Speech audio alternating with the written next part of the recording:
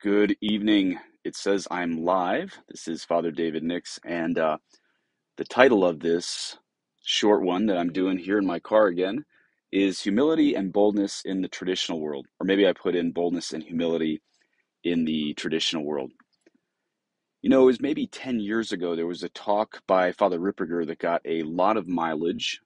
It was basically about a lack of humility in the traditional world. And I think way too many normie Catholics kind of weaponized that against traditionalists rather.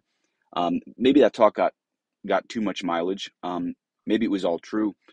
I haven't asked Father Ripperger what he thinks about it, but I think he would probably agree with me that things have gotten a lot better in the traditional world the last 10 years as it's grown and people have had to get ready and used to people from the Novus Ordo world coming in, the COVIDocracy, and so I would say actually the parishes that I've seen have a lot more humility and an evangelical outlook that it's no longer this pull up the drawbridge attitude. Many traditional Catholics actually want to bring people to the fullness of the faith. Um, but what I've noticed online recently is everything that Father Ripperger talked about in that talk about 10 years ago. Just as I think Michael Mack calls it, we're living in a circular firing line, and things are really bad in the traditional world in this circular firing line. And I'm not just talking about like the three big fights in the traditional world everyone can kind of name on Twitter. I mean, there's a lot of smaller ones. So I woke up this morning thinking about, well, how do we navigate this? Because hello from someone says in the live chat, hello from Chile, where the unvax still have no mass. God bless you. That's incredible. Um, but I woke up this morning thinking, well, if we're going to tell traditionalists to live more humbly, but they're fighting for the right thing, where do we draw the line? Well, I'm going to give you a couple of my ideas, just where we draw that threshold on boldness and humility. Um, Traditionalists are really harsh to each other right now. Catholics as a whole are horrible to each other on Twitter. Um, and so here's my guideline for you that I'm going to just give you right out from the start here. It is defend your ideals, don't attack people.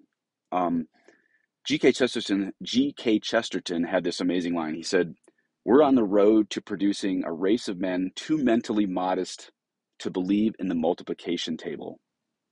We're on the road to producing a race of men too mentally modest to believe in the multiplication table. So, what I'm not saying is give up your fight for fighting for apostolic liturgy, for apostolic doctrine.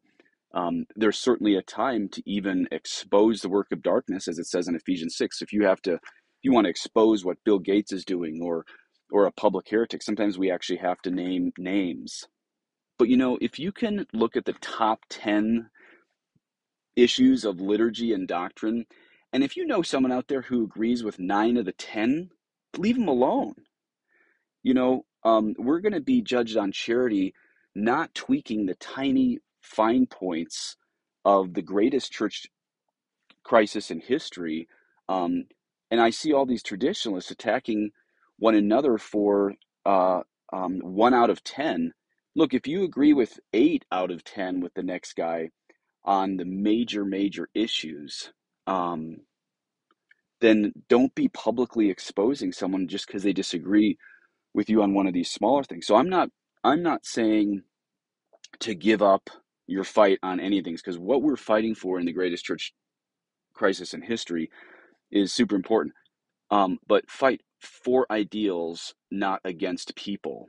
And by ideals, I don't mean like the relativistic values like most people mean in the postmodern society. By ideals, I mean objective liturgy and objective doctrine. But you can do that without naming somebody. So I'm not overturning what G.K. Chesterton, the warning that Chesterton said, we're on the road to producing a race of men too mentally modest to believe in the multiplication table.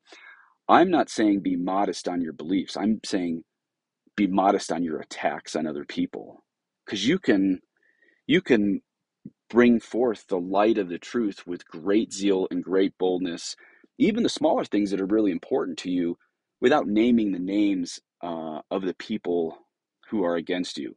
Again, there's big names like Fauci we have to name because these people are doing public destruction, to killing a lot of people on that stuff. Public heretics we have to name.